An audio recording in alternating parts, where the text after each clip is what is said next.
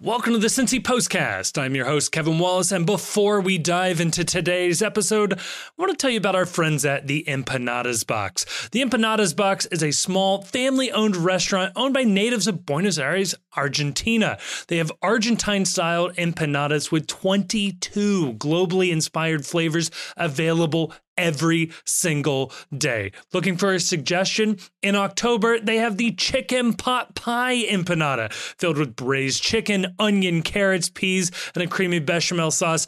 Just perfect for fall.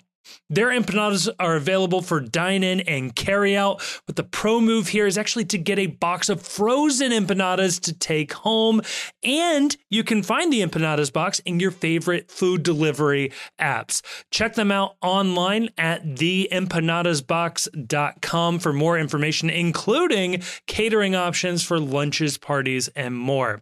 And as a special offer to listeners to the podcast, they are offering 10% off at their Covington, Kentucky location if you mention the Post Cincy podcast at checkout. They're located at 212 West Pike Street in Covington, and I am very happy to report that the staff there are incredibly nice and the food is just fantastic. Thank you again to the Empanadas Box for sponsoring this episode of the Postcast. And on this episode of the Postcast, we are talking some great news about the Cincinnati GM position. How long is Albright locked up with this team? We talk about that one in part one, as well as a couple of other tidbits around FC Cincinnati. And then in part two, it is in the 11, out of the 18. We touch on college football. We touch on baseball. We go anywhere and everywhere on this episode. Folks, we are in the midst of the international break. Enjoy it. This is going to be your Postcast.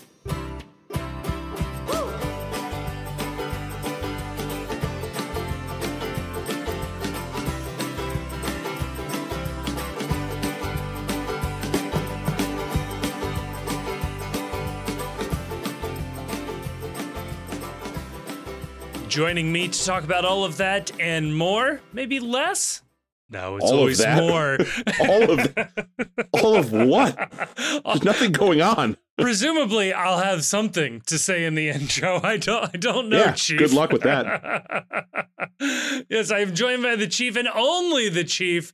Grayson still in parts unknown. All I can say is the world is on the brink of a world war, and Grayson is nowhere to be seen. Chief, coincidence or consequence? I'd like to think that he's out there trying to save the world. Yeah. It's kind of like, do you remember that there was a superhero that was running around downtown Cincinnati called the Shadow Hair a bunch of years ago? I remember Shadow Hair. Oh my gosh. Yeah. So like, whenever you didn't hear about the Shadow Hair, I always assumed he was off, keeping the world safe. And then we stopped hearing about the Shadow Hair, and no one bothered to ask if any supervillains had offed him.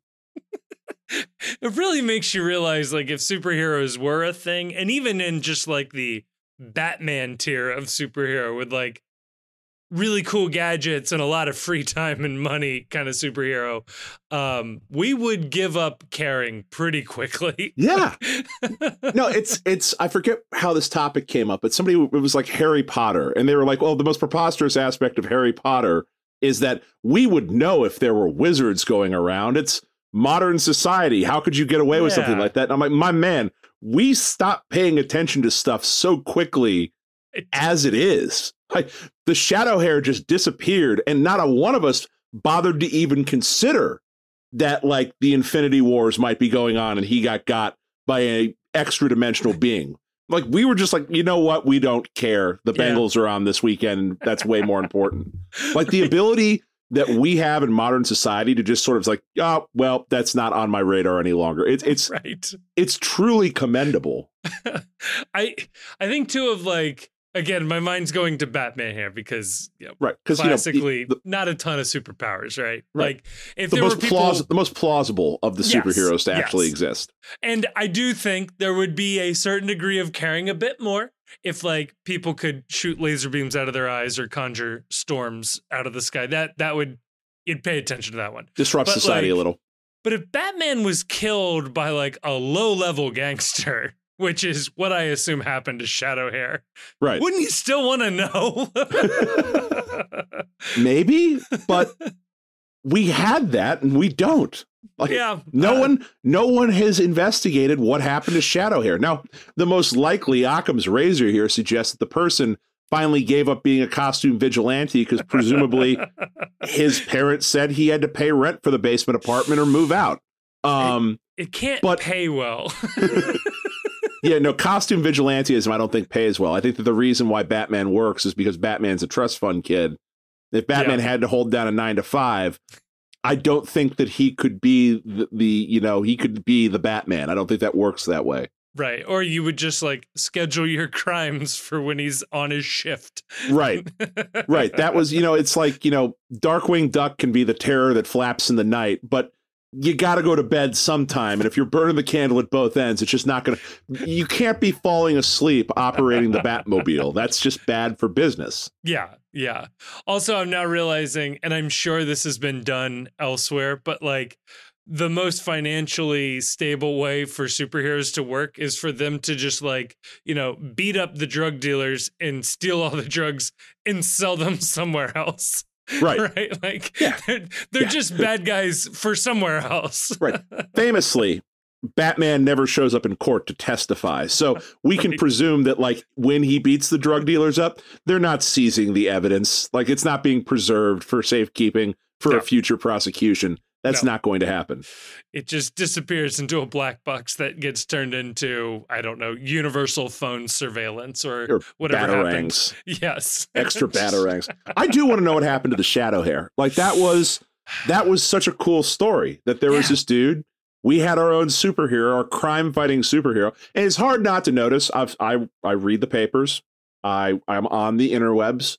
A lot of crime happened in downtown. I saw we had another one of those street takeovers that happened over the weekend where people doing donuts and doing burnouts in the middle of the street. Mm-hmm. You have to think that if the Shadow Hair was still here, that people wouldn't feel as free, that the criminal element wouldn't feel as free and emboldened to undertake such activities. So I honestly would pay to watch Shadow Hair try to shut down the street shutdowns. Hey, knock it off. hey, you, come on. It's a green light. Just go forward. You can't drive that way. I'll tell you this. If he's still alive, which I'm going to call it 50-50 chance, right. We should have him on the podcast. He's got to be an FCC Oh, my God, fan. yeah. Is the Shadow Hair a FCC Cincinnati season ticket holder if he's still alive? Is hiding the among Shadow us? Hair a capo in the Bailey and just hasn't revealed to everybody their former life? I mean, that's the beauty of a secret identity is you can what be if a capo. What if it's Grayson? What if Grayson is the Shadow Hair, and that's why he won't use his real name on the podcast? Why he won't appear on camera in our upcoming Away Days video from Columbus? And like I said, world goes to shit, and they put up the Shadow Hair signal in the sky. It's an all hands on deck situation. The rabbit signal up in the air. Just Cincinnati police investing. The bunny beam. Yeah, no, it's got like an aft tab on the roof of police headquarters on Ezra Charles, like flashing the hair sign every night. It's like, God damn it, he never answers. Where has he gone? The closest person I could think to being a superhero in our city is probably Todd Carnes. Because this is absolutely true. Everybody knows him. He has some proficiency in fighting, if not quite a bit of proficiency in fighting. Can get around into anywhere. I mean, It checks a lot of boxes. I've also never seen him actually working. So I feel like there may be like a Batman type, situation where he's stealing drug dealer money. Or like just a nebulous sales job is pretty good cover. Yeah, I gotta do a big sale this way for a while. You're always on the road driving around. It's like, where are you going? Oh, I got to meet with a client. Like clients never get met with, but drug dealers do. The Shadow Hair. Yeah, where if the Shadow Hair still existed, where would he rank? Would he be top 10, top 20, top 50? In terms of people you want to see pull the sword in front of the Bailey? I mean, he quickly moves into the top 20 territory. I still will probably put the entire 2016 roster ahead of him. Okay, but like immediately after taking them off the table. Once you get the 2016 roster, he's top 5 now. Like Chalkman, the shadow hair. I like the kid that ran into Harambe's enclosure. Like definitely him. Get his shine. That kid is out there. He is, and he's what? How old was he then? 5, let's say. 5. Yeah. How long? I mean, he's probably 12 years old now. He might have been to the he might be in the Bailey too, for all we know. Wow. Yeah. Man, time flies. Yeah. Also people that need to pull the FC Cincinnati sword. I want a reunion of the people that made the Price Hill Girls video. All the CCU guys that got kicked out for making that video. Just pull the sword out and just the one go like, where them Price Hill Girls? On Glenway, baby. If you don't know this song, if this song predates your time on the internet, for no fault of your own, what I need everyone to do is I need everyone to pause the podcast and just get onto YouTube and just Google Price and search Price Hill Girls, and then hit me in the comments or on the DMs and thank me for just making your day a little better. Yeah, better. We'll go with better.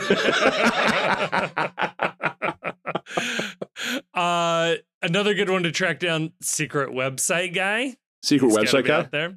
Where is the secret website?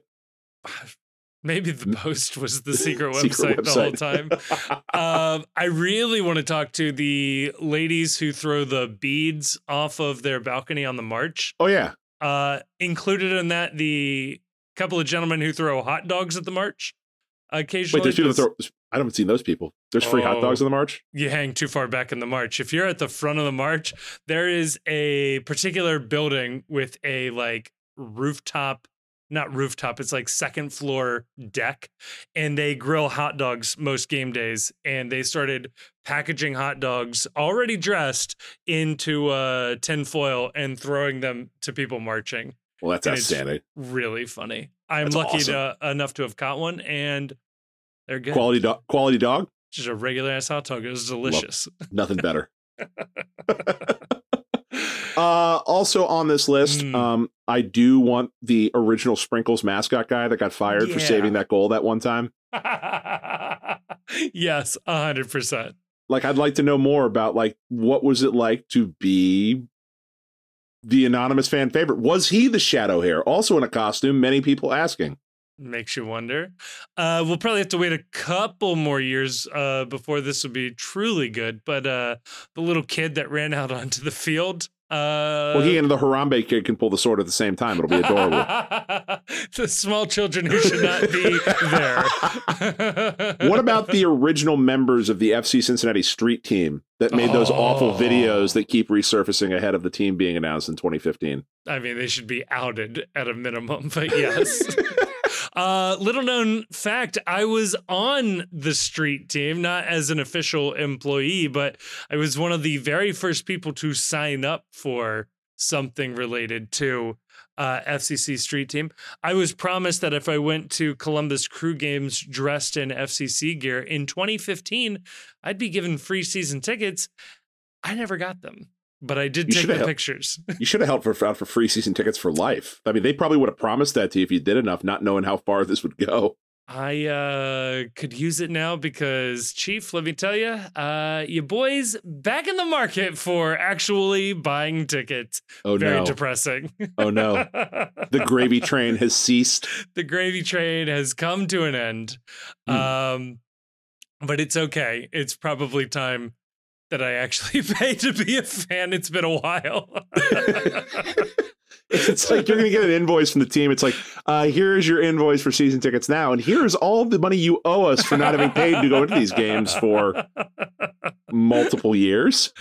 Yeah. Yeah. Not great. Depending on exactly when I publish this, I may have to cut that part out, but I'm not here to blow cover. Oh, no.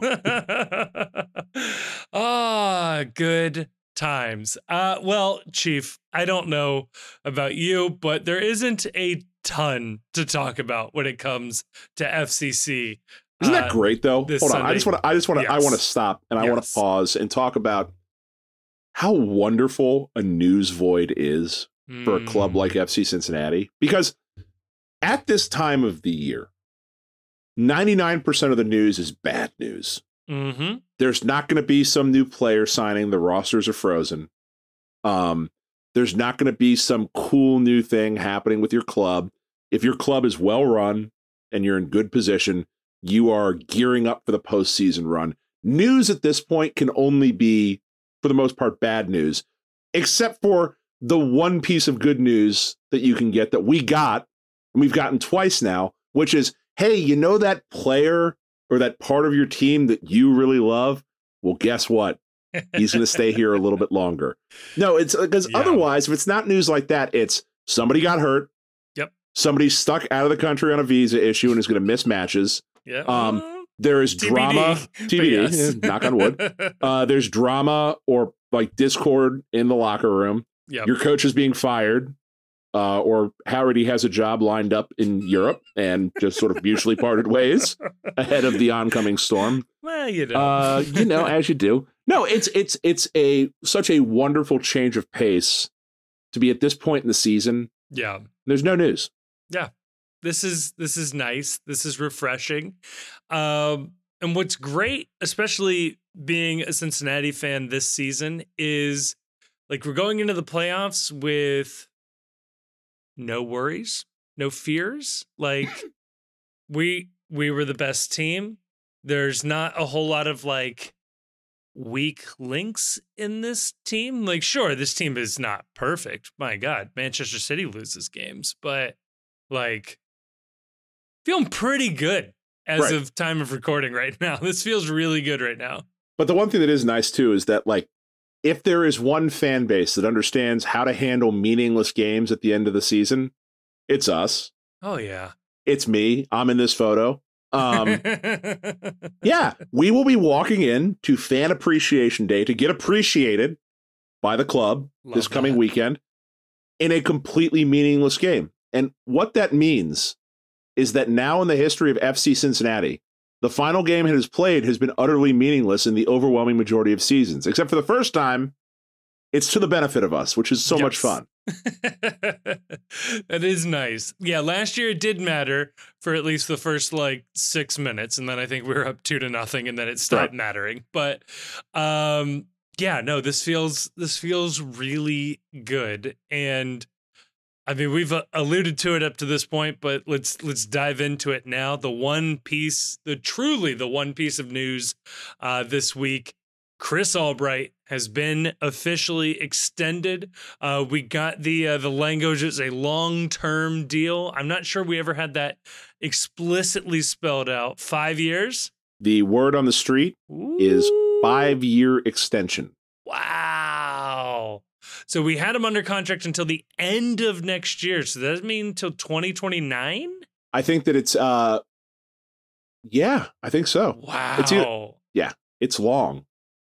I mean, he's earned it. If somebody else wants him, they can pay us a boatload of money because this turnaround is nothing short of a miracle. Like, this has been incredible.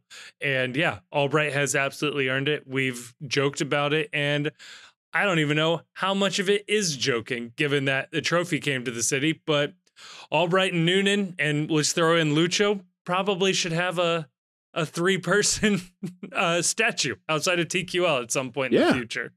The thing too about it is that, so it's funny. Like a lot of times contract extensions in sports don't really mean anything. Right. Contract extensions especially don't mean much for players in a league like MLS, where if a bigger league comes calling for your star, no matter how long you have them under contract, you're not going to be able to hold the contract up and say, but you're here for 5 more years. Yeah. If they want to go, they're going to go. That's just the way it is. Coaches, to a certain extent, not as much as players, but if a bigger league comes calling for your coach, or the national team comes calling for your coach, the contract isn't going to matter much. The coach is going to get to go. Yeah. That's just the reality of things. General managers, on the other hand, it's interesting. Pat Noonan, probably, I've never heard him say this outright, but I would assume Pat Noonan has aspirations that are much higher than Cincinnati. Yeah. Coaching the national team, coaching over in Europe, whatever. Albright? I think Albright would probably like to run a club that's a bigger club than Cincinnati in a bigger league. But MLS GMs, it is such a niche skill set. And tell me if you think I'm off base on this wildly, because I've never really read a lot about this. Yeah. It's not really something you can find a lot of information about. Yeah. But his superpower, if he has one, is that he is very, very good at manipulating the resources in MLS to build a roster that works in this league. And I don't know how repeatable that is elsewhere in the world, where, you know, your budgets are mostly unlimited, your rules are a lot less, the technocracy of it all is a little reduced. I think that a 5-year deal for Chris Albright means it's probably really likely he stays here all 5 of those years, versus a 5-year player contract or a 5-year coaching contract. So I think that this deal is big because I think this is a serious long-term commitment to the city, to the club, that I think he's probably likely to see out. Yeah, I agree with you there that, like, MLS GMs are a unique skill set there, and what makes it, I think, more difficult to see the value of transferring that skill between Europe and MLS is that MLS is so dense and so weird. The European counterparts or international counterparts don't tend to succeed in MLS. So there's not a huge free transfer of that skill set. So you see players move back and forth, and you can sort of establish, okay, if a player can do this in MLS, we expect them to be able to do this in Germany, this in Austria, whatever the case is. The GM side of things is untested, but not entirely so. So the name to watch here is Darren Eales. Darren Eales was a front office club president of Atlanta United for their first however many years until last year. He left Atlanta to take a similar role. I don't believe he's fully in charge, but took a similar role at Newcastle. Just kidding. He's the CEO of Newcastle. I just glanced down at my phone. That was loaded. So Newcastle, obviously flush with Saudi cash. Kind of hard to judge exactly, how much one person is really impacting it, although it's very possible to have a lot of money and not sign the right guys. We've seen that plenty of times. But Newcastle does seem to be doing pretty successful. So that's maybe the path. However, Darren, I believe, was from the UK and had experience in Europe before coming to MLS. So it's a little bit there. And the Red Bulls have moved some front office staff around, but they're their own weird thing. So it's really hard to judge. Right. So all of that is to say, yeah, it's not usually a skill that moves. Not to say it's not impossible, but unlikely. And MLS, this is the part I think is interesting. MLS is still so new, and is like, as fans of the league, and especially if you're, in your 30s or younger, MLS has existed your entire life. So sometimes the perspective is hard to find here. But MLS is so new, its super dominant clubs don't truly exist. The parity is still there. If Albright is as good as his job as these last couple of years have shown, 2029 could very well have proven FC Cincinnati to be the biggest club in MLS, and he puts a stamp on his resume that he can build a super club and dominate a league for nearly a decade. And then, then the opportunities are there. So I think if he does see it out and FCC is successful, I could see him moving on then. But like you said, not before then. That doesn't feel like a threat to me. It's interesting too that I hope that honestly, whatever he wants to achieve in life, I hope he achieves it. Mm-hmm. He's earned it. Like the success and the instant success is incredible, especially when virtually every pundit known to mankind said that this was a suicide mission of a job, that they were years away from being competitive. It's insane. Being competitive. Yeah. Not from winning trophies. Yeah. Not from winning supporter shield. That was just like competitive. Qualifying for the playoffs. Yes. So I hope he achieves whatever it is that he wants to do. And like, yeah, I do hope that it would be nice for this league for people that are American born, American raised sporting directors, general managers to get opportunities elsewhere. It's just rare. The American born coach moving to Europe at a high level is rare. Yes. The American born GM moving to Europe at a high level is virtually unheard of. Yeah. I would love to change that. I would love Albright to be the person eventually that changes that and opens the doors for Americans to be at the highest level of the Premier League or the Bundesliga, of making all of these decisions at clubs to build clubs. I don't know that that's something that's going to change itself in the span of this contract for Albright. And if it does, it'll mean that he was so wildly successful beyond anything we can comprehend right now that forced the issue with him moving overseas. So either way, it's a win for us. And what's so great about this contract extension, that the frame and the lens I want to look through it at, is that if he wanted to go someplace bigger, he'd get a lot of looks right now. I'm thinking specifically of Los Angeles. Yep. Where there's an absolutely dysfunctional LA Galaxy team that I'll bet the league would love a Chris Albright to turn around. Yep. You got an expansion team coming in San Diego, which if FC Cincinnati was bad, San Diego's a blank slate. You can do the Cincinnati style build without having to shuffle around bad contracts. There are jobs like that open in MLS all the time. Yep. And getting this extension done now makes it so that we take all that off the table for 5 years. And he's here. He gets to build his system and continue to build here in Cincinnati. And I was, in full disclosure, starting to get a little worried that the better this season went, and especially the better Bupenza started to play, where it's like he really hasn't missed any of his transfers since coming here. Yeah.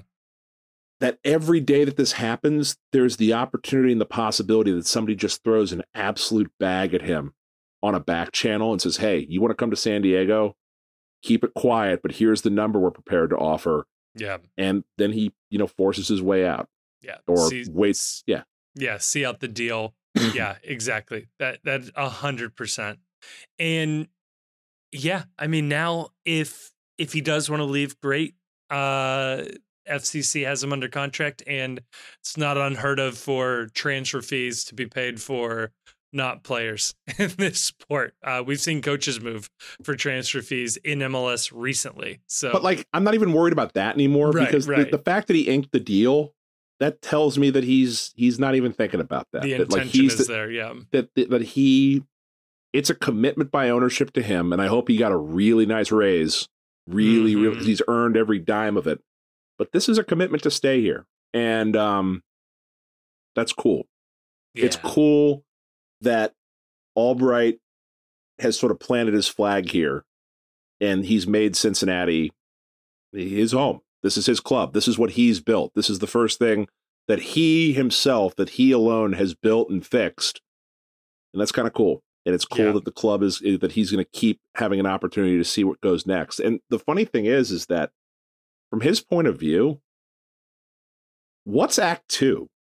You've won Supporters Shield. All right. The easy Act 2 is MLS Cup. Sure. But let's just think, if he wins that this year, and they'll be the betting favorite to win MLS Cup. Don't want to get too ahead of ourselves here. Yeah.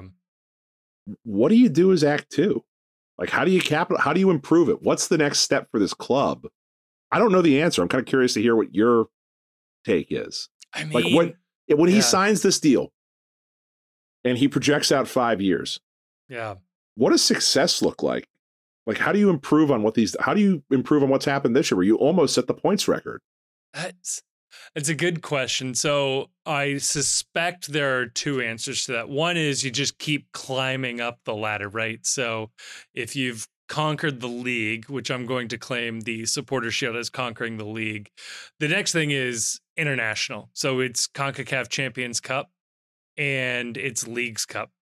And I know like Leagues Cup, I don't know which one you want to consider more prestigious or more important, but Champions Cup gets you into the Club World Cup, which is expanding its format and being played in the United States in a couple of years. So you could very well see Cincinnati playing Club World Cup games in the United States in the near future. That would be a pretty sweet second act. And if my memory serves me correct, you don't even necessarily need to win CONCACAF Champions Cup. I think you just need like a second place finish because so many teams from each region are going. I don't remember the exact format. I'm not going to look it up. They keep changing it.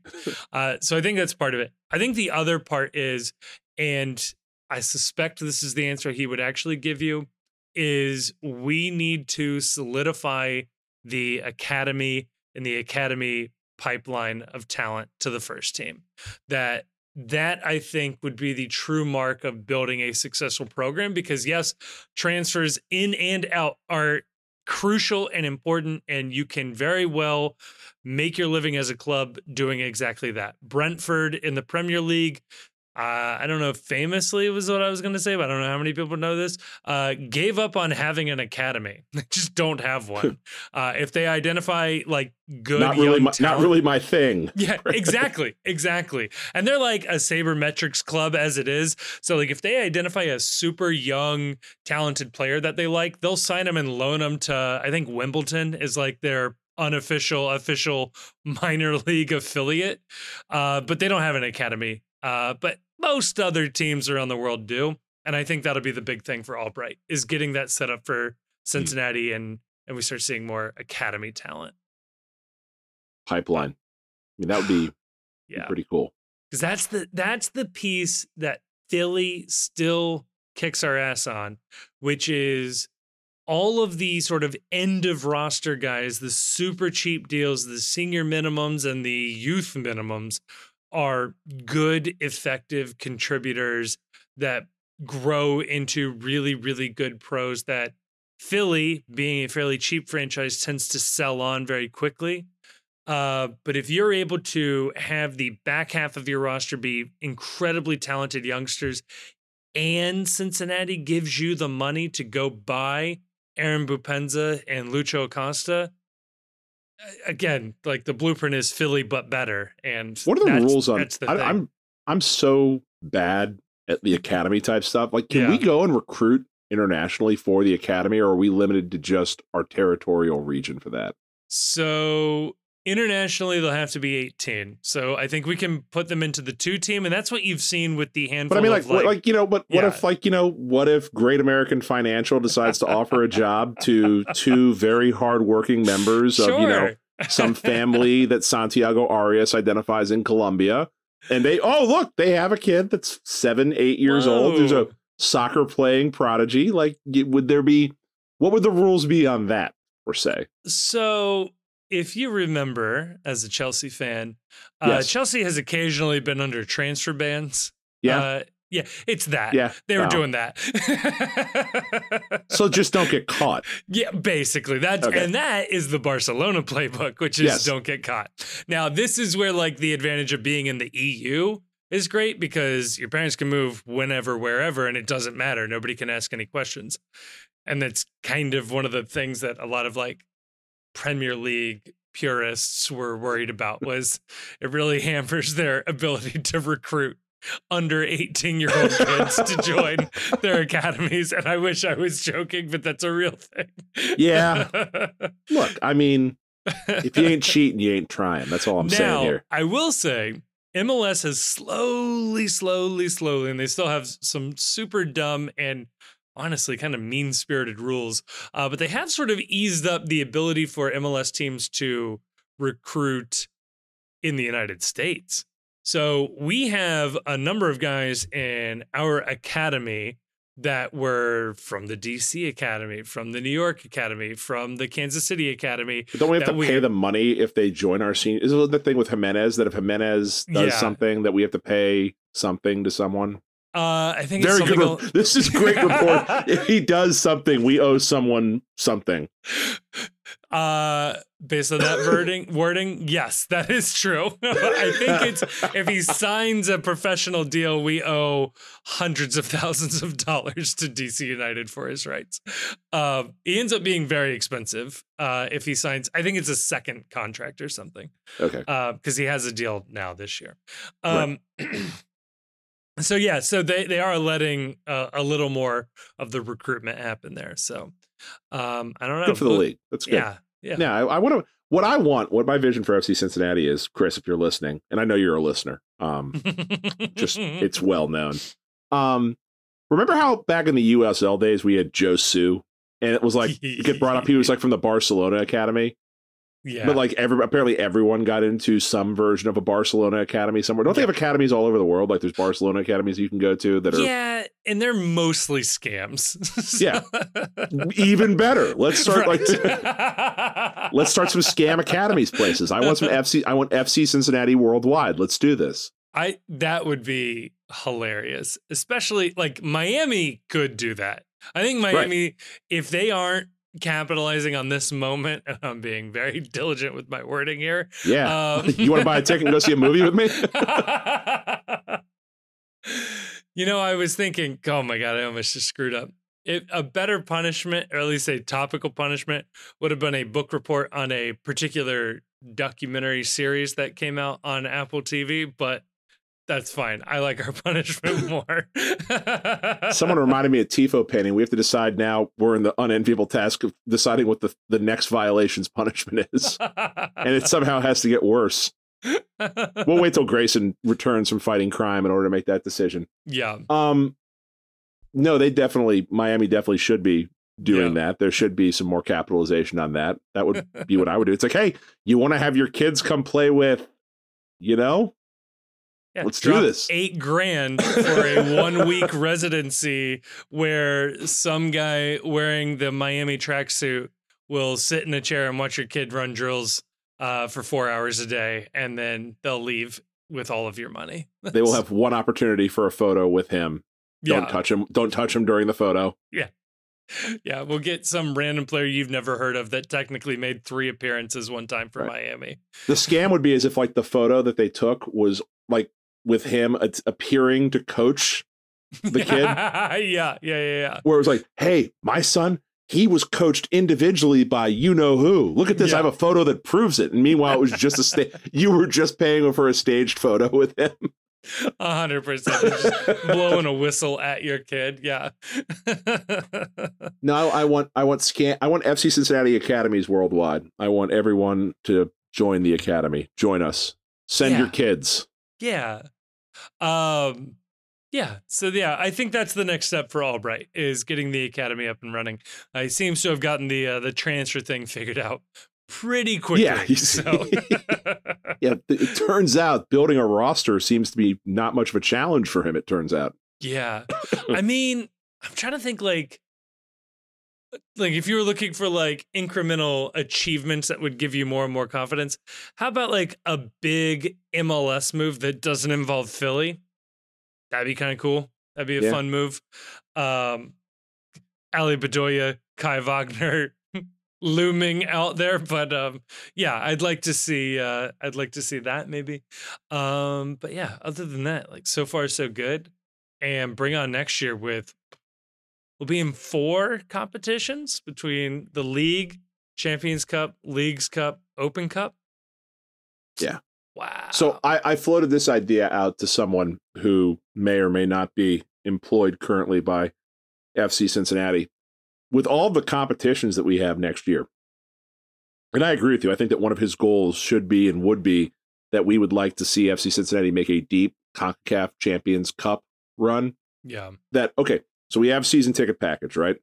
You pay for your season tickets. You'll be very familiar with this concept starting next year.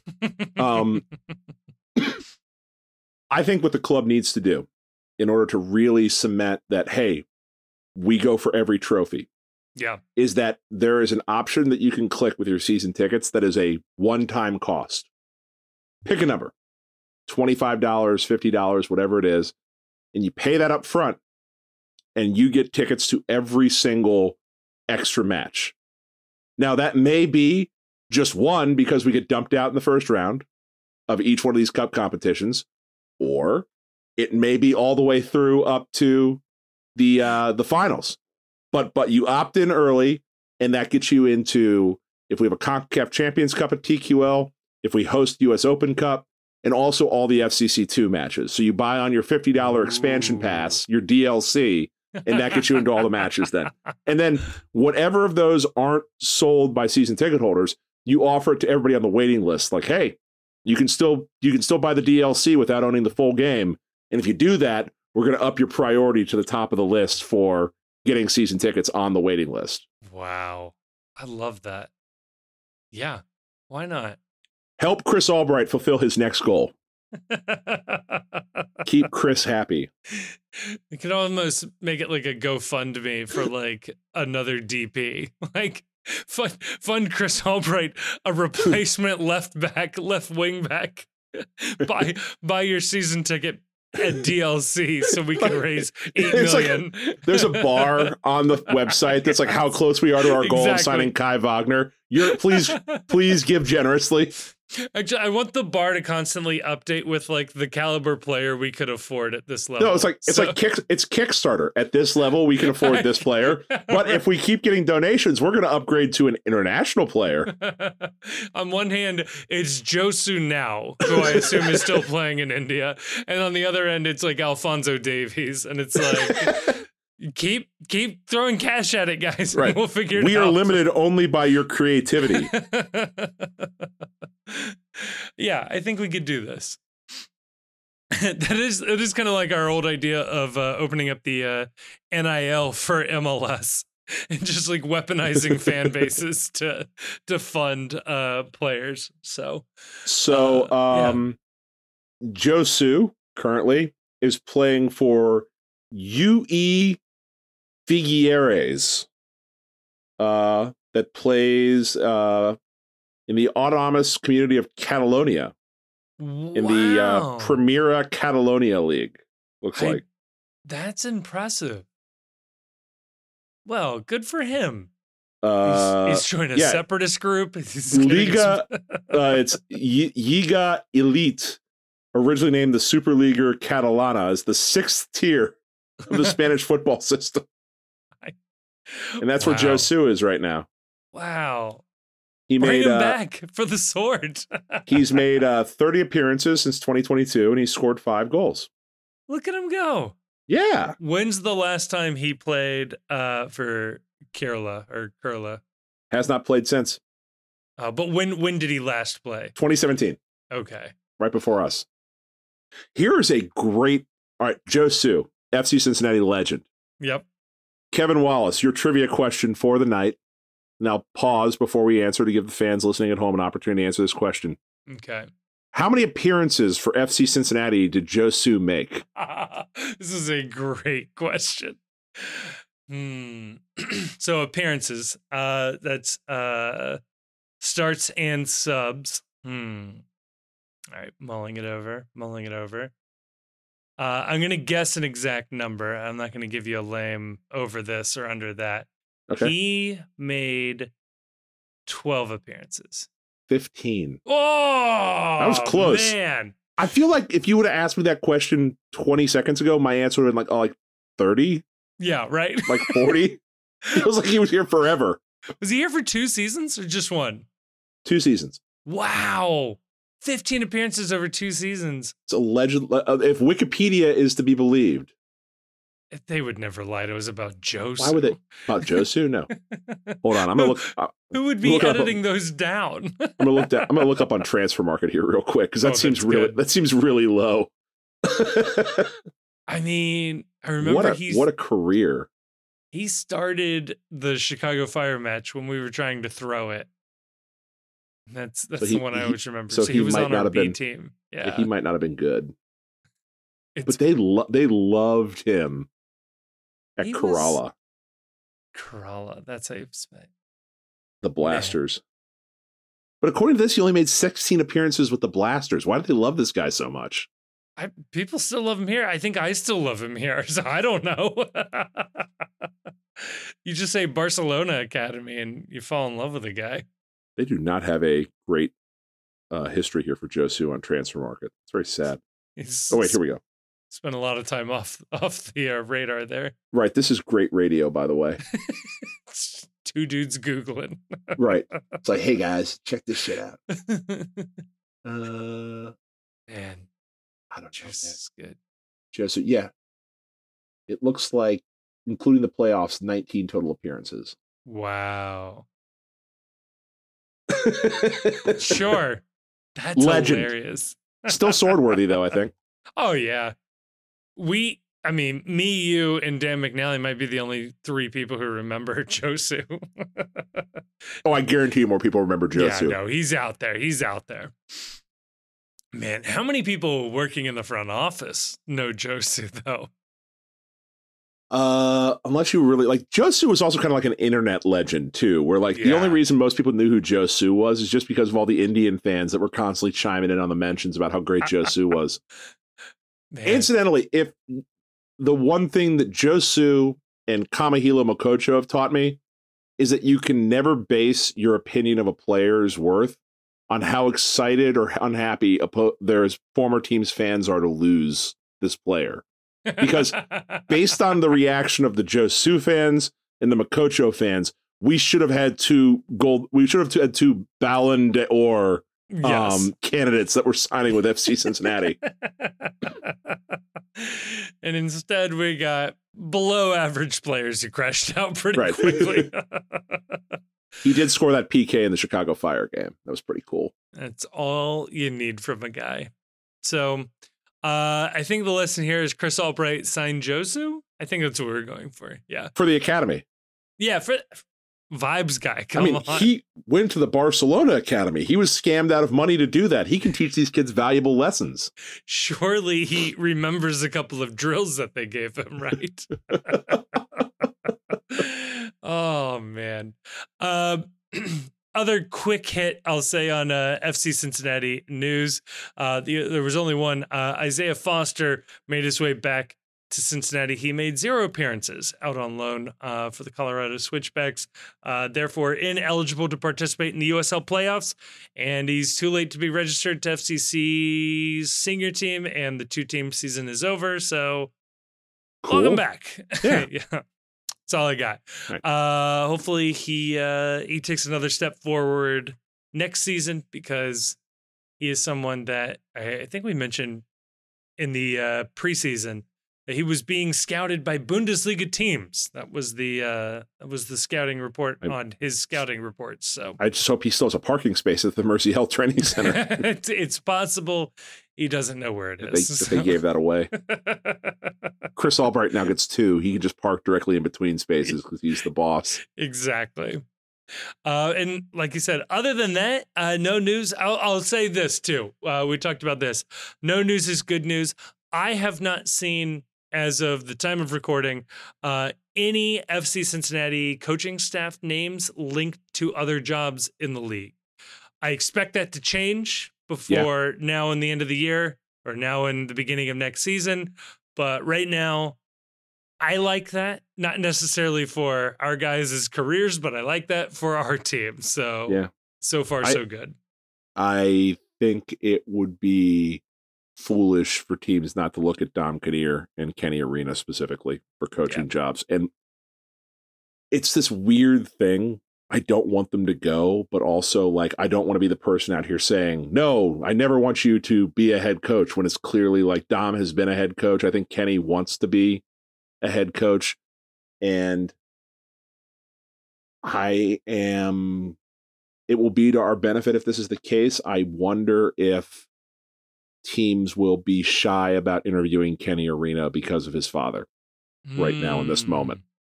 I hope that's not the case, but yeah, I mean, it's MLS though. They'll call him up. I hope so. More than half of New England seems pissed that Bruce even left anyway. So it's right. Clearly not a untouchable situation or something. Somebody online who I follow, who's I forget what his Twitter name is, but he's a consistently good follow who's a Rebs fan, suggested that for the replacement coach, the funniest thing ever would be if they brought Kenny Arena in. Yes. And I was just like, that would be awesome. And it would be really funny. I would give that a standing ovation and wish Kenny the best in all his future endeavors. And be like, there's 2 games a year I won't be rooting for you, but other than that, man, I hope you go make bank. I mean, then the irony would then be FCC hires Bruce as an assistant coach. so then it's Dom Kinnear and Bruce Arena as 2 like old MLS veterans coaching behind Coach Noonan. That would be good. Somebody had a great idea. I can't take credit for this. And again, I wish I knew who to give credit to, but I just don't remember where I saw it. But that the best thing ever would be that if the FC hires Bruce Arena to be the person that helps get their NWSL team off the ground. Oh, so that there is no requirement that you talk to the commissioner or get any clearance whatsoever because it's a completely different league. Man, that would be really funny. Yeah, it'd be awesome. That'd be so good. Our coach for our NWSL team is Bruce Arena. Man. Also throw it out there, Ricardo Paez. Don't want him to go either. So just rounding out the entire coaching staff there. Yeah. Chief, does that do it for part 1? Yes.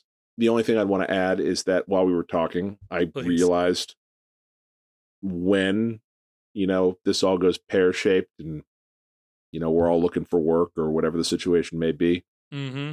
We decide we're going to quit our jobs and go full-time with content creation. Yeah. We got to write Shadow Hair into the Dr. Cop universe.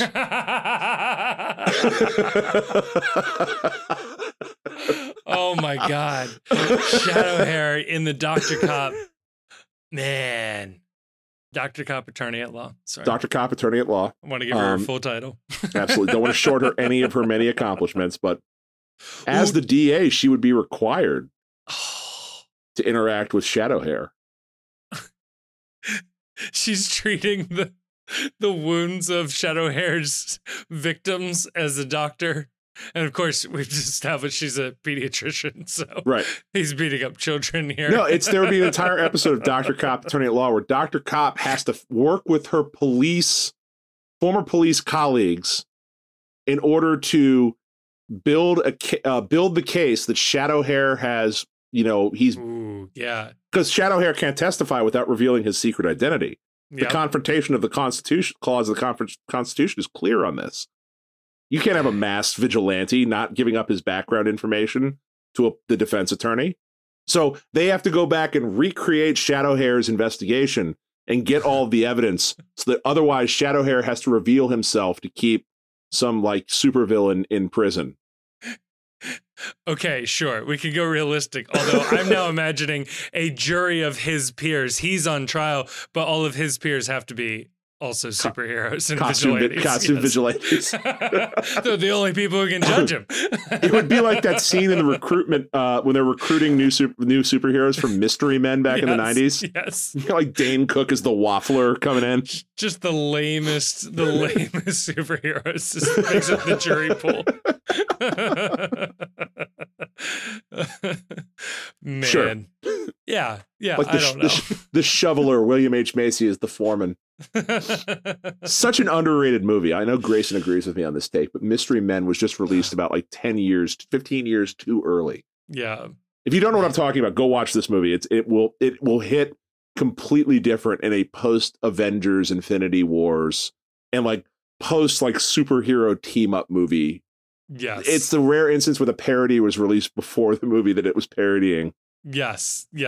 Honestly, it feels like just prime postseason content, off-season content of a rewatch of Mystery Men. Yeah. I think it'd be good. Let's do it. And with that, Chief, we are off to part 2. Let's do it.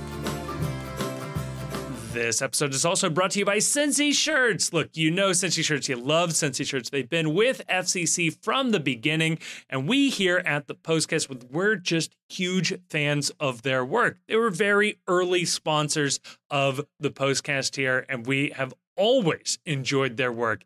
If you head on over to cincyshirts.com, that's Cincy with a Y, shirts.com, and check out using the promo code ThePostCincy, all one word, all caps, you will get 10% off your order, and you let them know that we sent you. Like, they have MLS and MLSPA licensed FCC gear available online and at their 2 retail locations in Hyde Park and Fort Mitchell. If they don't have your size on the shelf, they can print you one on the spot. That is a fantastic feature and something that I have used as well. So again, special thank you to Cincy Shirts. Head on over to their website or check the link down below in the description for the promo code ThePostCincy for 10% off your next order.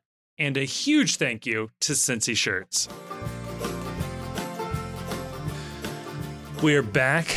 Thank you again, Cincy Shirts, for giving us nice clean breaks between segments here now. We did it, Chief. Once upon a time, I was doing random segment breaks for nothing. And now we got something to put in there. Now, and I think, yeah. What better time than right now to go order something from Cincy Shirts? It's postseason time. You're going to want some fresh threads to start the postseason. Yep. And the good news is that if they lose while you're wearing them, you can always pivot back to wearing the other shirt because it's the best 2 of 3 series. So true. Also, Chief legally can't say this, but I can. Go buy the not supporter shield shirt from Cincy Shirts. If it's still up, I don't know exactly where that stands. It's great look. It's a great look. Just however you choose to celebrate responsibly, and use promo code ThePostCincy at checkout. Exactly. So, Chief, part 2, we're going back to the classic in the 11, out of the 18. Chief, do you want to go? You're in the 11, in the 11, out of your 18, out of my 18? Because yeah, let's go 11-11. And why don't you lead off as the host? Too often you are doing the duty. We're all co-hosts anyway, so yeah. It's true. I'm allowing you to lead off on this one. Kevin, what is in your 11 this week? All right. So this story came out a couple of weeks ago, but it just came across my desk this weekend. Really, really enjoyed this one. I'm just going to read you this headline, and then I'll pick out a couple of key bits from the news story here. The headline in Fortune magazine: artist ordered to pay museum back $77,000 after submitting 2 blank canvases under the title "Take the Money and Run."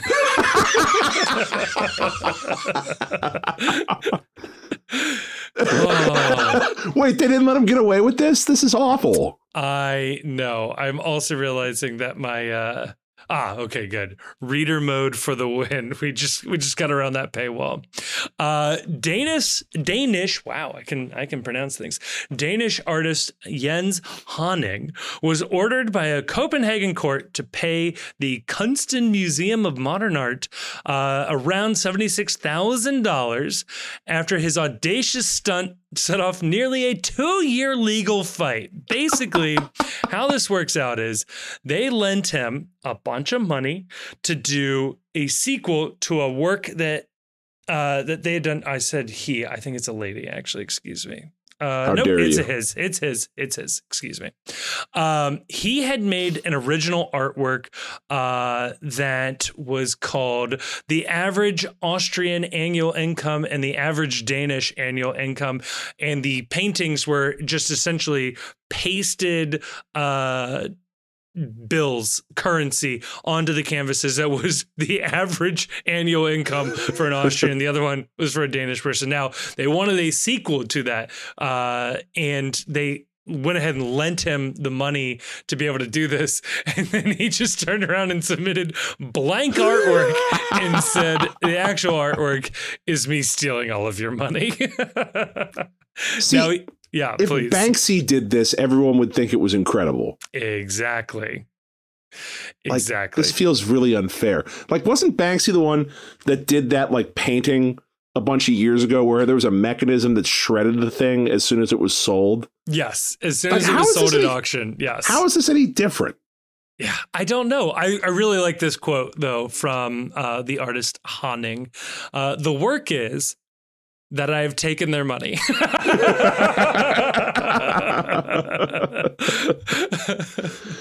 So this really is art. I feel like if you displayed this, people would really appreciate this. This would be a major tourist attraction at any museum that this was being displayed at.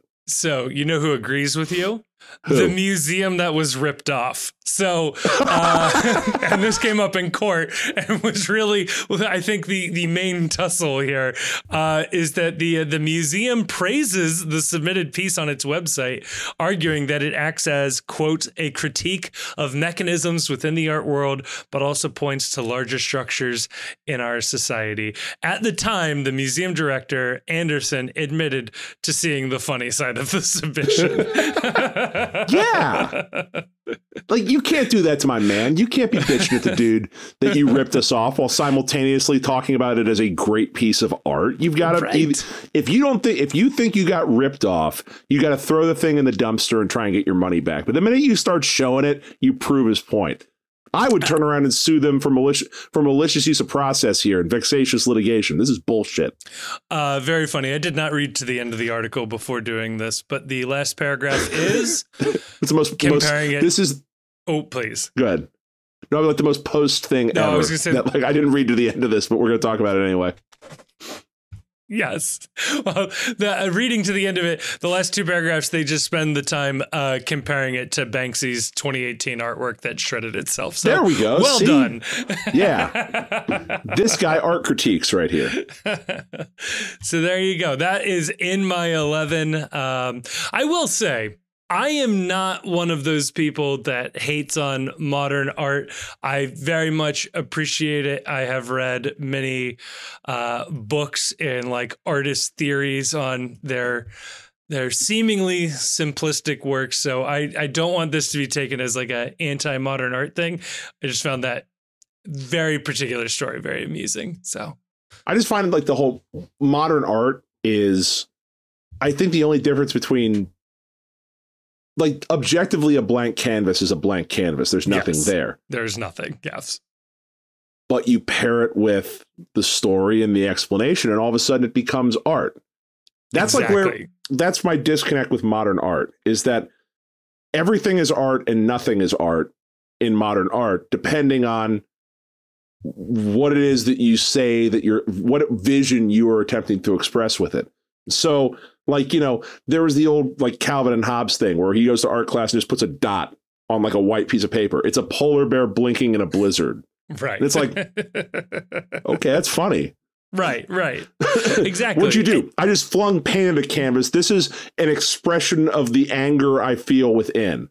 Or I blindly swatted at the canvas, and this is my representation of chaos theory and the beauty that emerges from within chaos. And otherwise, you're just an idiot swinging your hand around with a paintbrush. But if you express it a certain way, then it becomes art. And it's like, it's hard for me to wrap my head around, but I do appreciate when it's funny like this. Yeah, exactly. I mean, it works with like traditional paintings as well. Like you can imagine a painting of like, I don't know, some like gigantic Baroque painting. And it's like some woman with a horrified look on her face. And you can say, oh, this is the look of a woman watching her child die in some horrific way during this great tragedy.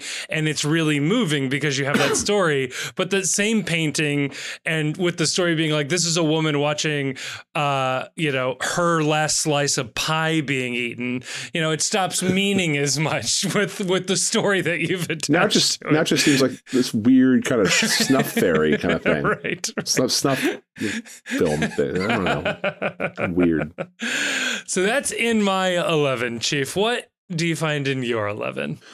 In my 11 are movie theaters. So ooh. I don't know if you saw the clips of this, but there are a lot of people online that are big mad. And the debate about etiquette in the movie theaters is on. So apparently Taylor Swift, if you're a Swiftie and you didn't want to wait in line on a virtual queue for 18 hours and spend thousands of dollars buying tickets to go see one of her shows, you could pay your money and go to your local AMC theater and watch the Eras Tour in a movie theater. And the videos that are being released of people at these, if you thought people were just going to calmly sit in their chairs and munch their popcorn and watch a concert on a movie theater screen, boy, were you fucking dead wrong. So the internet is like completely split and divided and fighting over whether or not it is appropriate behavior at a movie that is a concert to treat it like a concert. Ooh. And be standing, singing along, like that sort of scream singing where you're not really you're not trying to sing the song. You're just trying to belt the lyrics out as loudly as possible. Yeah. And what is that? What does that mean for your fellow patron who may have just wanted to sit and watch the things calmly in the movie theater, and your dumb YOLO ass is up screaming and singing Shake It Off it like as loudly as possible? I don't know. I just love that it's tearing the internet apart as to whether or not this is a good thing or a bad thing. Where do you come down on this? I have thoughts. I have thoughts too. So to me, if you go to a concert, you are signing up for a concert experience. And like, I've had this fight with people at concerts before where the band comes on and I stand up. Right. And people behind me are just sitting down. They're like, what are you doing? I was like, it's a fucking concert. I'm going to stand up. I'm going to sing. I'm going to, put my beer up in the air during the anthem, all that sort of concert-y type stuff. There's an expectation. You know what you're getting yourself into. If I buy a ticket to a movie theater, I expect to be able to sit, chill. There's certain rules at the movie theater that, you can laugh, you can, clap when, the Avengers assemble. But for the most part, you're supposed to sit there and respect that your fellow patrons are also here in this space and want to appreciate and do whatever. I think it's kind of a dick move to turn it into a concert where nobody paid to hear you sing. They paid to hear, Tay-Tay sing. So, yeah. I agree with you. The one time I would switch it up, but I'm curious if this changes it for you. Are you going to say Rocky Horror Picture Show? Because that was the thing my friends came up with earlier today when I was bitching about this. But that's like, again, a cultural assumption that you're getting. And most of the time, a theater will tell you if it's interactive, quote unquote, or not. Right. No, I would say if the concert is being simulcast, I think I'm fine with treating it like a concert. But it is a concert film, I believe, is the Taylor Swift thing. So that's different. Like, you have to treat it like a film. It's a pre-cut thing and everything else. Because I have gone, I'm curious if you've done this, I have gone to the theater twice for live events.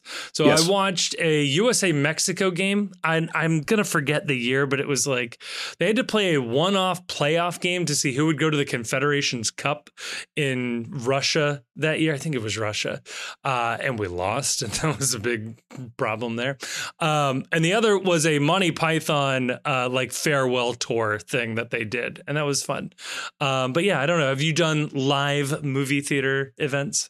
I went with my wife once to see a thing. It was like a biography film on Jane Goodall that was followed by a live Q&A that was being streamed to movie theaters. So that was educational. Jane Goodall, noted wonderful human. I did that, and boy, I'm really going to date myself now on this one. I went to go watch a boxing match that was like because I don't know, like people know this, but like back in the day before cable, and this was decidedly during the cable era, like it was just a thing that a movie theater was doing for old time's sake. You used to go watch big boxing fights or like WrestleMania, like you would go watch it on closed circuit television that was being done at movies, where it was like, okay, they signed up to have a stream or a feed of the fight, and that's how you watched it. You didn't order the fight in your home. You went somewhere to watch the fight. So when I was living out on the East Coast for one of those big, I think it was a Tyson fight or a George Foreman fight, we went and we watched it at a movie theater, me and a couple of friends, because it was cool. But like I like the idea of using movie theaters in this space. I think that this is a great use for them in an era where so much of the content now is going direct to your TV screen. I'm actually staying woke on this story that I think movie theaters are pushing it as a reminder to people that movie theaters exist. Ooh, I like it. Especially in Taylor Swift's demographic, where there's probably a lot of people that were at this movie, Taylor Swift screening, that have maybe never set foot in a movie theater in their lives. That's a very good point. Wow. Yeah, I completely agree. I wish more things were in movie theaters. Because like I said, like that USA-Mexico game, that was great. I would love to watch more sports in a movie theater because, like, I don't know, you can watch in a sports bar, but most movie theaters nowadays have decent food or have some option to send it to your seat or whatever. Or, yeah, you just like get up at halftime and, oh, it's a movie theater. They're used to large numbers of people. You're not going to like overwhelm the bartender. So where do you fall on this then? This is more of an NBA NHL thing than it is anyplace else. The Stanley Cup Finals or NBA Finals, we are opening the arena for people to watch the game when the team is on the road. Are you pro or con that? So I was going to say con, but I actually did this for the New York Red Bulls playoff game. I went to the watch party at TQL Stadium. So I guess I'm pro, or otherwise I'm an awful hypocrite. I signed up for the TQL one thinking, I guess stupidly, that we would watch it on a big screen and you'd get to sit in a seat in TQL Stadium. That is not what it was. We were all like down in the First Financial Club watching on different screens, which was fine, but not quite what I thought we were signing up for. I will say, and this is my hope, is the Disney Plus recasting or rebroadcast of the London game. The Toy Story Andy's Toy Box thing? Yes. Yeah. We are really close to being able to go to TQL Stadium for an away game and have a sort of laser projection of the game broadcast onto the field so that you can have a home environment while the team's on the road. I would love the shit out of that.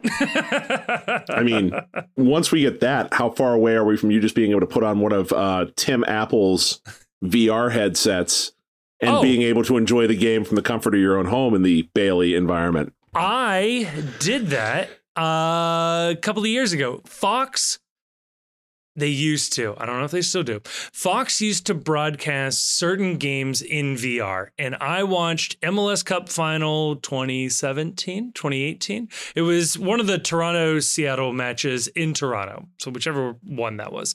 I watched it on a Google Cardboard headset.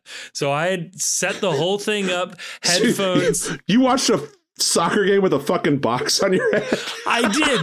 And you know what? It worked pretty good. It was great. The way it was set up is it would start you off in a suite is how it would work. So then I don't know if people use this that much, but you could there was like a button that you could press on this headset I had. You click the button to move in. It was like a, I have it somewhere. It was like a plastic contraption. So it was more than just the cardboard box that they promised that it could be made with. But you could push a button, you'd be outside of your box so you could watch the game. And from there, if you looked into the crowd, there were like 4 or 5 other spots in the crowd you could zap to and watch the game from. And one of them was in the supporter section in Toronto. And it was dope. You could just sit there, look around, and the capos were going, the drums were going and everything. You watch the game from there. You could zap back over to the other side. It was pretty cool. So did they really give you the full experience with the capo making eye contact with the camera and saying, "Start singing"? Man, they really should have. The Austin capo throwing water at you. Yeah, the water at the Seattle guy going, "Fight and win." Man. So yeah, I am all in on the Apple headset. I want that to be a thing. Well, movie theaters, Apple headsets. We can get that going. I think we're good to go for sports fans. You won't have to buy tickets then. You won't have to buy those season tickets. You'll have plenty of choices then at that point. It also opens up, if you can get like the laser projection of the team on the field, then it doesn't matter where you play the games. It just have the whole league in Vegas, Orlando, New York, wherever they want to live. And it doesn't matter. You're just on the holodeck at this point. I don't know if I'm into this. This world is boring. Just give me the virtual one. You'll just have, it's just FIFA is all it is. That's really what it boils down to. I just want to watch FIFA. Kevin, what's out of your 18? Out of my 18, this should not be a surprise to you, Chief. It is one Scott Satterfield. I'm out. I'm pulling the ripcord. Why did it take all of you people like this long to realize that? This guy looked like a snake oil salesman and a used car salesman from jump. It was incredibly suspicious that this dude left an ACC program. Makes you think. Signed with Cincinnati. And then coached against his old team in the bowl game. Like it was. Yeah.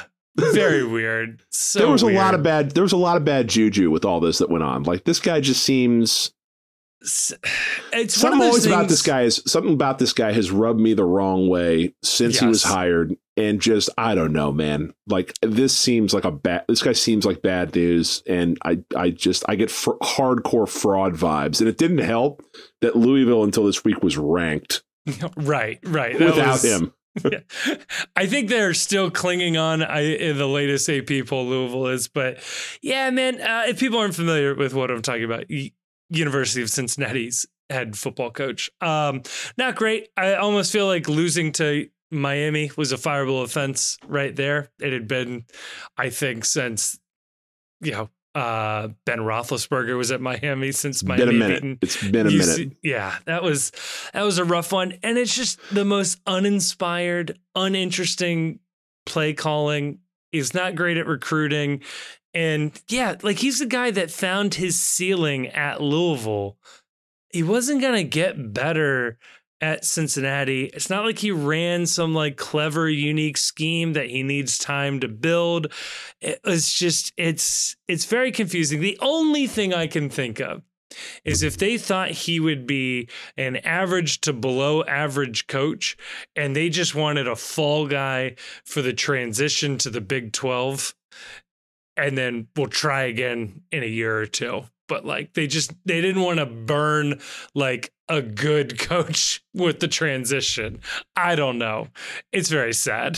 The good news is that you always want a shitty coach or a great coach. You never want the middling coach. Like if you're going to be bad, let me know quickly. Yes. And we can all move on. Yes. And this guy seems like someone that you want to move on with really quickly. Yeah. What's funny is one, this means he's probably becoming a U.S. Senator in the near future. So look out for that. UC used up an enormous amount of karma in two ways recently that don't get talked about enough. Number one was evacuating to the Big 12 prior to the demise of the Pac-12, where a lot of those schools would have gotten poached first, and maybe the Big 12 wouldn't have looked at UCF, 100%. Houston, and UC. That's a ton of karma points that are just used up. You've spent all your MP on that.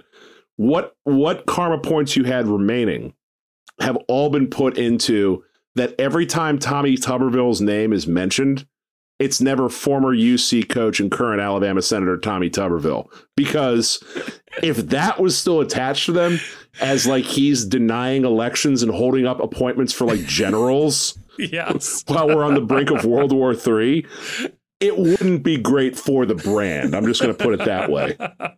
Look, we somehow made a deal with the mainstream media, the lamestream media. The haters and the losers, of which there are many. We pin Tuberville on Auburn, which is great. And we get to remind everybody that Travis Kelce went to the University of Cincinnati. And I'm willing to bet too many people think he's from Cincinnati. He's definitely from Cleveland. Yeah. There's a lot of karma being spent on Travis Kelce getting with the aforementioned Taylor Swift, Tommy Tuberville sort of being a forgotten member of the UC coaching dynasty, and then the Big 12. Absolutely. Yeah, the list of like places former UC head coaches have gone on to was pretty great, of like Michigan State, Notre Dame, Tennessee, now Wisconsin, the US Senate. So I ask you this. Urban Meyer right now, yay or nay? Nay. You know what kills Boo, me? come on. Here's the problem is like, I don't even think he can be successful anymore. I don't think kids take him seriously anymore. Like, I think before his little stint in the NFL, he could have been taken seriously. I don't think they'll take him seriously anymore. What kills me, though, is, well, yes, it has its flaws. Allegedly, Deion Sanders was looking at UC before Colorado, and I really wish we made a run. That would have been my next question. Even after blowing a 29-0 lead against Stanford, still Deion Sanders right now, you're taking him? I would rather have a team that has leads and then blows them versus whatever that was. Fair point. And he turned around a 1-2 team loss team into what he has now. Like, this is still pretty impressive what he's doing out there. Exactly. So yeah, I want to point out that that UC did lose this weekend to a team that lost to Ohio University. The transitive properties here aren't great. That will be two teams this year that UC has lost to that have lost to Ohio University, because there ain't no way Miami's beaten OU either. Yeah, man. Like I said, like if he was like trying to implement some like crazy, triple option offense, then I could understand some degree of, hey, he needs time to implement his system, blah, blah, blah. Nah, it's not there. This is where I point out Tulane University returned to the top 25 this week. So, yeah, maybe we should have stayed in the American. That's a good point. Yeah, maybe the Big 12 took the wrong school. That's all I'm throwing that out there. A former SEC member, man, it's astonishing they didn't just want that on the resume, right? That's like former Barcelona Academy member. Just the biggest unforced error in college athletics history. Chief, what are you putting out of the 18 then? Out of the 18 this week is baseball. Oh, just all of it. Okay, good. All of it. The entirety of baseball. Baseball is a fraud sport. Completely fraud. Many people saying very unfair. Here's why baseball is out of the 18. Kevin, did you know? And there's actually an FC Cincinnati point to this, which is fun. The teams with the 5 best records in the MLB postseason went a combined 1-13 in the postseason and have all been eliminated, including 3 teams: the Baltimore Orioles, the Atlanta Braves, and who's the third team? The Los Angeles Dodgers.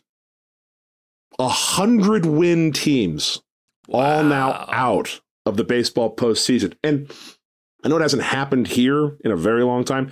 Winning 100 games in baseball is staggeringly difficult. It's an 162 game season. You won 100 of them. And here's the connection point to FC Cincinnati. Yeah. Baseball is out of the 18 because baseball's playoff format absolutely sucks. It is the worst. You spend 162 games determining which teams are the best.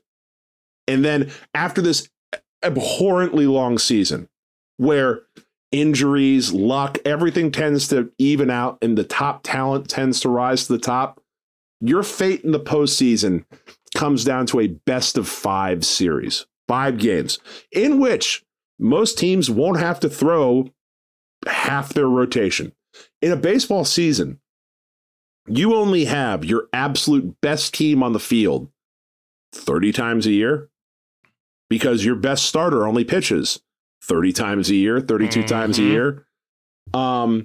Baseball's postseason format sucks. And it is just yet another example of why the Supporters' Shield is the superior trophy. That idea of having the best record, of proving it week in and week out, is what really matters. And once you reach the postseason, it is just a crapshoot of luck, of form, of being hot and the right moments falling to you at the right times, because as baseball has proven, 100 wins, incredibly meaningless in terms of who is going to end up hoisting the whatever the fuck they call their trophy in baseball with all the pointy ends on it that you can't drink out of. The Commissioner's Trophy? The Commissioner's? I think it's something boring like that. The Bud Selig Trophy? But I agree with you. And so this is just a way of saying and a preview of saying that we're about to go into the postseason. Yes. And I pledge to you, listeners and Kevin, I'm going to have unreasonable takes. Just what I do. That's the brand, baby. Yeah. Emotion takes me in the moment. And, Twitter's right there at all times. If I'm feeling happy, Twitter's right there. If I'm feeling sad, Twitter's right there. It needs to be further away from me, but it's not. It's on my phone. But me, in a moment of sober reflection right now, this season is already a success. This season is already as successful as you could ever hope a season to be. And if we don't win MLS Cup, it is not because this team is a bunch of bums or frauds or players that choke in the big moments, all of which are things I anticipate that I'm going to say if they lose. That's Playoffs fair. Suck. Playoffs are a crapshoot. Playoffs are objectively the worst way to determine anything of note, other than who did the best in this one little short series of games that we call a postseason. Yes. I agree with you, but I think the target is slightly off. I think the postseason is relatively okay for baseball. It's that the regular season is too damn long. Like, we talked about this on the last episode a little bit about like meaningful MLS games and how nobody cares about the MLS regular season. I don't buy that completely. I 100% buy it with baseball. One game in a baseball season doesn't matter. Who cares? 20 of them don't matter. If 100 wins is a good season, you're kind of conceding 40 of the games don't matter. Just like period, because you're never winning 120 of these games, right? Like, no. So like 40 of them don't matter. And the worst teams will win 40 games. So like, who cares about the other ones that you've lost? I think, and I could be wrong. I think this is the first year baseball had every team play everybody or something like that. No, I don't even know. They still don't do that. They're still no full. Or maybe they did that a COVID year or something. This is my big gripe with baseball, which is like you've got Ohtani and Aaron Judge and all these like big stars in baseball that never come to Cincinnati ever because they play in another league and other teams in other divisions. But all the teams play a stupid number of regular season games. So you can't say, oh, well, it'd be really hard to get the Yankees to Cincinnati with the schedule. No, it wouldn't. No, it wouldn't. That's a dumb argument. So this is my proposal, Chief, and I'm curious if you take me up on it. There's two ways to do this. Let's do it. One, every team plays everybody. 2 games at their place, 2 games at our place. Okay. That's a 116 game season. That's a huge fucking season. Right. And then you do something of a postseason. You still keep traditional National League, American League, but you blow up divisions at this point and you just do whatever you want. 1 versus 6, 1 versus 7, or 2 versus 7 and 1 gets a bye. However you want to do it for your top ones. And you still do the best of 3, best of 5, best of 7 setup. Or you play 3 games home, 3 games away, everybody. That's 174 games, no postseason. Best record wins. See, the problem with scenario number 2 is that at the end of the day, these are all TV products now. Mm-hmm. Like, the reason why European soccer is the way it is that they're not TV products. Right. They were never designed for TV in the first place. They existed in a pre-media world. And in a lot of places, the media world that they existed in was state-run media where there was no profit motive to be involved. I mean, The first soccer matches in the UK were broadcast on the BBC, if I recall correctly, and their national teams still are typically in Europe owned by the government, their rights. There is no need for commercial breaks on the BBC or stoppages to play because it's the license fee that you pay for owning a radio or a television is what funds the BBC.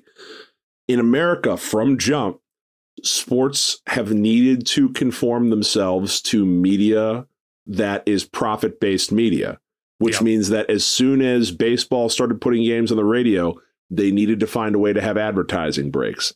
Why is the NFL so popular? Because the way the game is set up, there is tons of time to stop and have advertising inventory. That and like illegal gambling back in the 60s and 70s. Very illegal gambling. The point of this is all to say that if you were redesigning the Premier League today, they would absolutely have playoffs because you need a reason for people to keep watching games after Man City has wrapped the league up in match week 25. Right. Your second scenario in baseball would function. The league would functionally be over most years by, late September. July. And even if the league wasn't in doubt, individual cities would start to drop off in terms of like, well, we are so far out, we're never coming back. And then what reason is there to go to a game? Whereas the hint of a postseason tournament theoretically keeps you watching and keeps you caring about what's going on. But I'm in big time on the 2 home, 2 away. Yeah. And we have a balanced schedule. And then we send everybody to a postseason tournament that qualifies. The fact that baseball can't put its biggest stars in every city every year while also playing an absurd number of games is so stupid. And I understand pitchers won't necessarily be that way, but most of their star players, your Bryce Harper, does Bryce Harper ever get to play the Yankees? Does he play the Angels like once every 8 years or whatever the schedule is? Like, it's so stupid that they do that. What I would do in your scenario, because you're shortening the number of games, is that people forget. And you shouldn't forget in Cincinnati because we were one of the teams involved in this. But for a very short period of time, I think it was 3 or 4 years between like 1919 and 1921-22, the World Series, best of 9. Not best of 7. So move your playoff series then to best of 9. And then no one can bitch whatsoever. That'll mean you're making 2 trips through the rotation in a best of 9 series. And you can't hide a shitty 5th starter and a shitty 4th starter in a 9-game series. You can't hide a shitty bullpen in a 9-game series. I like that a lot. I mean, why not drag out the postseason? If the regular season's already this long, why not just do 7-game series all the way through the playoffs and then make the World Series 9? Like, why not? Yeah, my other fix to baseball is that at the minimum right now, if you're not, they need to cut the number of games down. I completely agree with you on that. Yeah. But the postseason, the fix to all this is that, okay, all postseason series need to be best of 7 and back off a few games to make that a reality.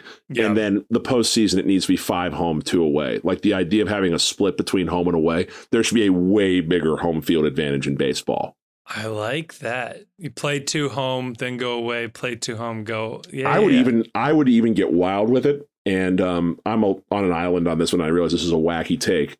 Is that I would compare records and I would have a mathematical formula to figure out how many home games you get based on the difference in record between the 2 games. Where if it's like a huge difference between the 2, there could be a possibility that all 7 games in the series are on the road for some team because, hey, you suck something fierce compared to this other team. They are that much better than you that they just get all of the home games in this series. I love that. And then really make an incentive to run the goddamn score up in the regular season where it's like, if we can keep winning enough games, the possibility exists that we may never have to go on the road in the postseason. I mean, you want to say goodbye to the unwritten rules. Make the equation strictly your run differential. Run differential. Oh, I love this. I'd love that. Yeah, we're going to send our Pythag to the moon on this shit, man. Yep. It's like, oh, you guys having a rough day at the office? Well, that sucks, but we need 15 runs out of this game. It'd be like old college football during the pre-BCS era, where it's like, we got to run every one of these scores up because the voters are watching. Yep. half these people are only looking at the box score in the paper the day after. So if we win 40-2 or 55-4, that's a major difference. Let's kill these guys. That's another thing that kids today just don't understand. This is our old man ultras part of the podcast. If you're still listening, is that college football used to be wild, man. Like you'd have Steve Spurrier just heinously dunking on teams because they needed to the style points to stay number one in the polls. Absolutely. You'd have the Florida Gators back in the day crushing teams by 40, 50 points, still with the starters in the fourth quarter because, damn it, we need to keep on top of this poll for another week. And nowadays we get, Butch Jones crying about whoever it was, Alabama or something, or Mississippi State was up 70-3 on them. Or do you remember there was that wonderful couple of years where it was all determined by the computers? Yes. And there was the BCS computers and whatever the algorithm was, it was okay, well, it takes into account margin of victory. So everyone was just absolutely running the score up in all these games because the computers thought it was important. Oh, I just love that baseball in particular is so worried about running up the score, celebrating when you're ahead. Yeah. If you change this to if your run differential is, for every 20 runs you have ahead of them, you win back a home playoff game or something. Yeah. Having dudes doing bat flips up 15 runs in a game in mid-September versus a team that's been eliminated months ago. I love it. I absolutely love it. But yeah, see, we fixed baseball. We fixed baseball on a soccer podcast. Two home, two away. That guarantees a weekend appearance against every team, I think, if you balance it out properly. You get one weekend date against every team. Yeah. I thought the record thing for just games over 500, the run thing is crazy. That would be so much fun. Oh my God. Pitchers would have such shorter leashes too.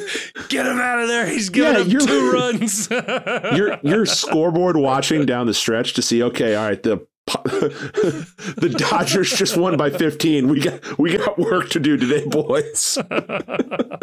Oh man. I mean, that's kind of what adds to the excitement and the drama of, Premier League table watching and stuff. It's you're watching those run differentials. I will say though, Chief, the 3 home, 3 away works very nicely, pairs very well with just adopting promotion relegation through the entire minor league system. I hate it. One of your favorites. I hate pro-rel. No, it's I love challenging this idea that in the postseason in sports, teams all are entitled to a home game of some sort. No, you're not. Yeah. So if you're that shitty, you should the NFL has this figured out. There's no guaranteed home games for certain teams. There's all when the Buccaneers won the Super Bowl the last go around, they didn't play a single game at home until they got to the Super Bowl. And that was just because Tampa was hosting it that year. Which is very funny. It's awesome. Yeah, you should there should be no if you're some shitty team, some horseshit team with a negative run differential that just barely snuck into the playoffs, Arizona Diamondbacks, you shouldn't get any home games in the postseason. That's nonsense. Absolutely. You should just be happy to be here. Your fans can all go. You can open the stadium up and your fans can all watch on the Jumbotron. We've established that's an okay thing. We'll do the laser broadcast on the field Kevin wants. They'll love it. I also love the idea of in a different rule set, you could just trade a home game for a couple of runs. So give me 5 runs in this game or 3 runs in this game, but we play this one on the road. I don't know what or let the teams negotiate with that. Or let the teams negotiate that. It's okay, we're giving up a home game, but we get 4 outs an inning. Right. Home runs count for double. We're giving him a home game, but at 3 times during the game, someone can just blast an air horn in the pitcher's ear while he's in his windup. I mean, this feels like how baseball was actually run in the dead ball era. So no, what it feels like, this is what banana ball is currently with the Savannah Bananas. This is exactly how this would work. I think that's actually what I want. I just want banana ball for all of baseball. Oh God. Well, hey, the soccer podcast that fired a UC football coach and totally reformed baseball. How about it? There we go. Let's see. How about that? And you thought there'd be no content this week when we started recording. Oh, man. There's always content. There's always money in the banana stand. Always money in the banana stand. Well, Chief, I believe that does it for this episode of the Postcast. I will say, if somebody is, for some reason, still listening to this, 1, thank you. I love you. 2, this week we got a pretty good guest lined up, so keep an eye out for that one. Yeah. And that's all I got. Oh. Fuck Columbus.